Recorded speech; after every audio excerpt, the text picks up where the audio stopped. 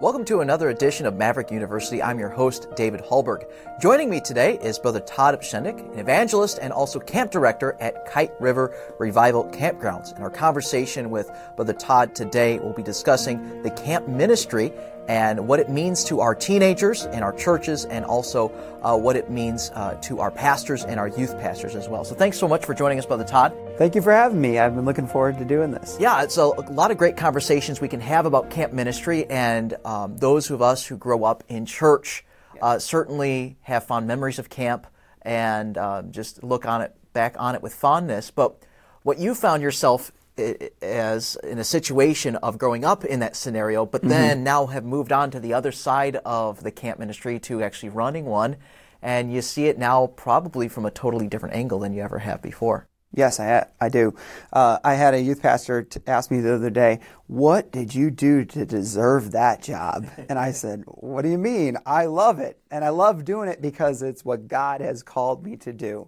And I remember one of my first earlier experiences at camp was at a family camp when I was probably about 4 or 5 years old.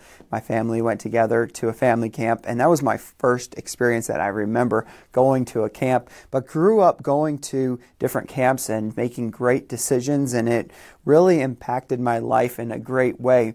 And I really felt that when I was 11 years old that would be something that God would want me to do. And and He really was working on my heart about that. And I surrendered to that call at 11 years old. So today's topic will be just that. It's basically your story of going from camper to camp director.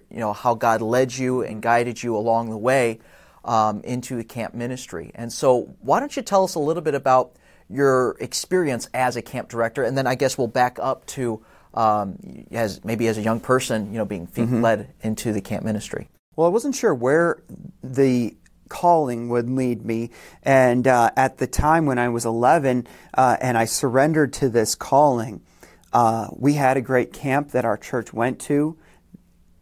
For all intents and purposes, there was not a need for something like this. But as I got into my junior year of college, the camp that we went to closed down. And what I remember making that decision at 11 years old, but then there was now a need. And God had orchestrated that in time to prepare me, to call me back when I was 11 for a time when I was now a junior in college, and we had no place to send our young people. And our camp started right here at Providence Baptist College. Wow. So what happened was we called a few other churches in need of sending our own young people. This was the junior age kids, the first year we did it 4th through 6th grade. Okay. And we needed a place to send them to camp, so we housed it at the college facility here because you all had the dorms space, and there wasn't much going on during the summertime. You had a great swimming pool, and we were looking forward to using that. And we had game fields outside, so it was a good training ground. And where I thought I was, my schooling was over during the summertime, unbeknownst to me, I was getting more schooling at Providence Baptist College that I didn't even realize I was getting at the time, because we started that camp. We called it Camp Maverick, and we ran it for 3 summers. And we went from 53 to 110 the second summer to 173 the third summer. And it was just a 1-week camp. It wasn't all summer long, but just 1 week long. And actually, that was 2005, 6, and 7. Or 6, 7, and 8. And just yesterday, a pastor sent me a postcard that we sent out I think on the second year of Camp Maverick, of an activity we did. And we sent all the campers home with these postcards saying, "Thank you for coming to Camp Maverick." And they still kept that to this day. That's pretty neat. Yeah. So that was one of those situations where it just the need rose out of nowhere. Yes. And then were you one of those people who volunteered, or maybe Pastor Gomez even picked up the phone and called you and said, "Hey, I want you to be involved with this"? Brother Steve Swarga was very influential in that. He remembered that, and I talked to him on and off about my calling, and he remembered that. And so we worked together on those first 3 summers of Camp Maverick, and we did it together. And he was kind of he kind of oversaw it and helped me with that as I learned and trained those first 3 summers. Okay, so those 3 years at Camp Maverick, then what happened after that?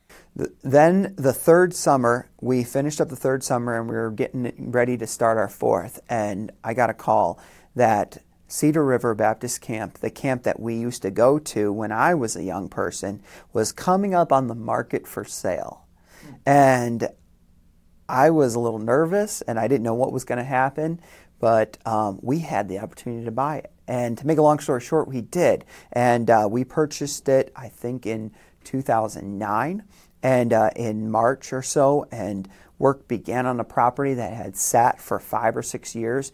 And we moved what we knew as Camp Maverick over to Cedar River Baptist Camp. We moved from about a 5-acre parcel of land, of borrowed land that we used temporarily, to our own facility of 53 acres in the southeast corner of Iowa. That's awesome. And so it went from 1 week of camp to Yes. now a full summer, and Yes. now this is a full-time job now for you for the first time. Yes. And you've moved out to Iowa, and then during non-camp time, you're back in the Elgin area. Yes, again. in the off season I travel and present the camp at different churches, go to missions conferences, preach at different youth meetings and things like that. But just to give you a big snapshot of where the ministry has led us, and then we can dive into some more specific topics. We went from the 5 acres on borrowed land at the facility here at Providence Baptist College, and we would do activities at the church. And so it was a small piece of land, to 53 acres at Cedar River Baptist Camp,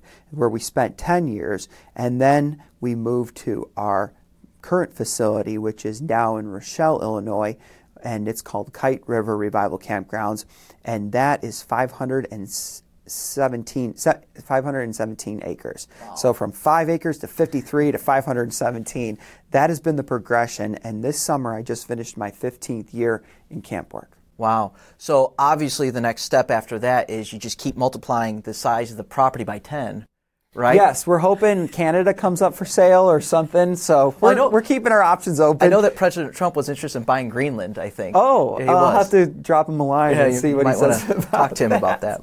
But right now, you got to leave it in God's hands. But I have a lot of room to grow. And in my finite mind, I think, this is as big as we'll ever get. But only God knows. When you follow His plan and His leading, it's amazing where it takes you that you never thought you would end up being. So that's the story of your camp ministry experience and where you are right now.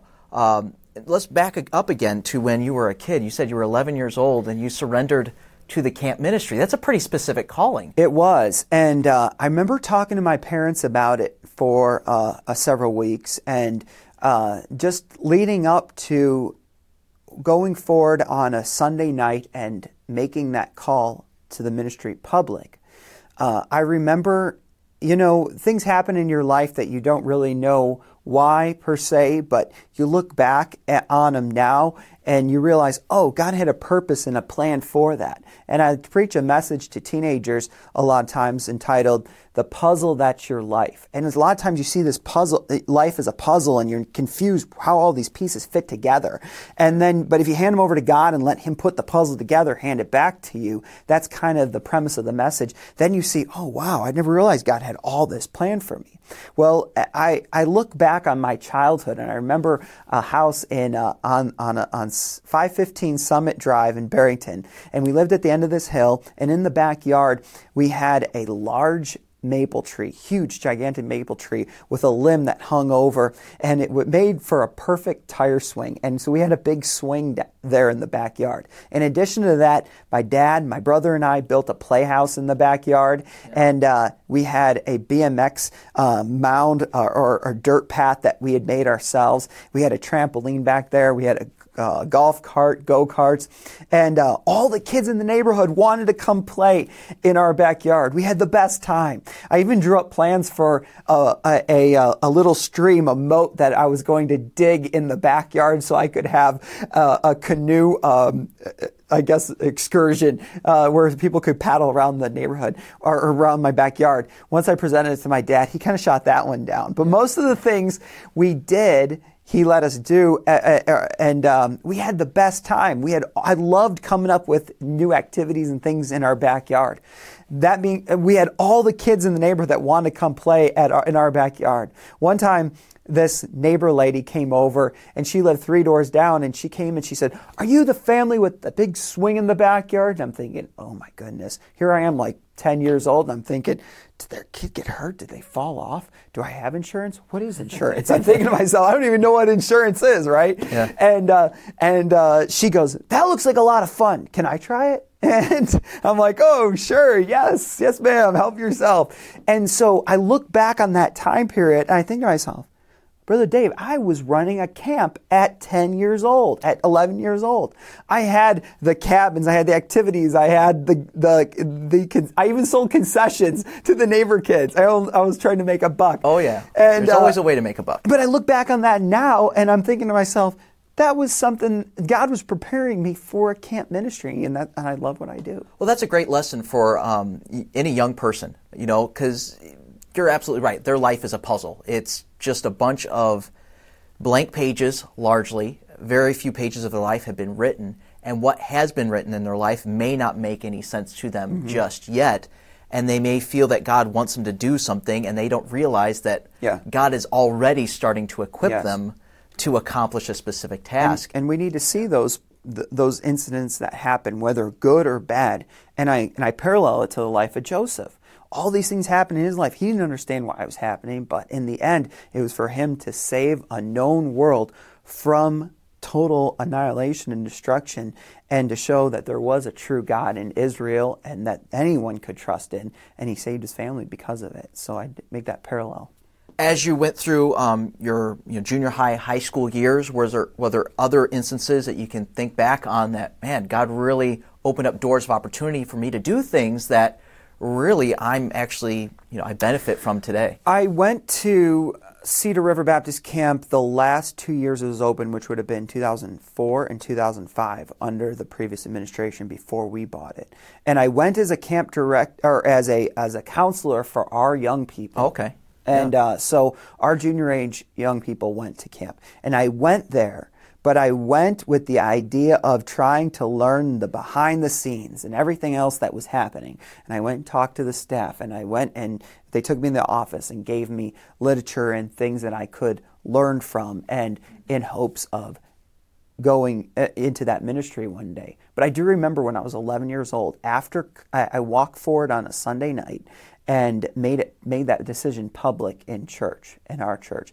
And Pastor Gomez took the card and kind of looked at it confused, and he said, "Todd is coming tonight, and he is surrendering to be a camp director." Wow. He said, "Miss Gomez and I were just talking this afternoon how we would love to have a camp out of our church." And here he is, surrendering to that call. And he goes, "You know what, folks?" He said, and our church was very small at the time. He said, "You know what, folks? Sometimes we'll rent a camp here, and we'll go to a different camp here, and we'll utilize this facility or rent out a park district or for something. How good would it be to put all those resources into our own property one day?" He said, "I would love to do that." And and his vision has always been to have all of the family at camp at the same time, so they all make good decisions and get fired up at the same time and go home as a family, rejuvenated and on fire for God. But he said, "Folks, think, it could end up cheaper having our own property versus sending money in all these different directions." Well, I know though that statement is not true, because if you want to have a camp, you want to start one, have at it, try it. It can take a lot of resources. But I remembered that one statement as a kid, and I went to camp that summer, and I said to the camp director one night, he came in to say goodnight to everybody, and I said, I got a new Bible. Would you sign it? And he said, oh, I'd be glad to. So he signed my Bible, and I said, God's called me to be a camp director. And he goes, oh, that's great, Todd. I'm so proud of you. That's exciting. And I said, and our pastor says it'd be cheaper to have our own camp than come to yours. And he goes, well, God bless you, son. And he handed me my Bible, and he walked out, and I go, I don't think I said that right as 11 years old. Well, he didn't have to worry about it. He had a lot of time to let you grow up a little bit first. So. But now he tells everybody in the country, he said, Todd told me at 11 years old that he was going to take my job, and he did it. And so I'm like, I didn't exactly say it that way. I'm sorry, I didn't mean it that way, but that's how the calling came at 11 years old. All right. Well, this is a blessing to a lot of young people, I'm sure, and thanks very much for talking to us about this. And if you want to see other episodes that include conversations with Brother Todd Ebshendik, you can go down to the description below and find the links to those other conversations. Thanks so much for watching.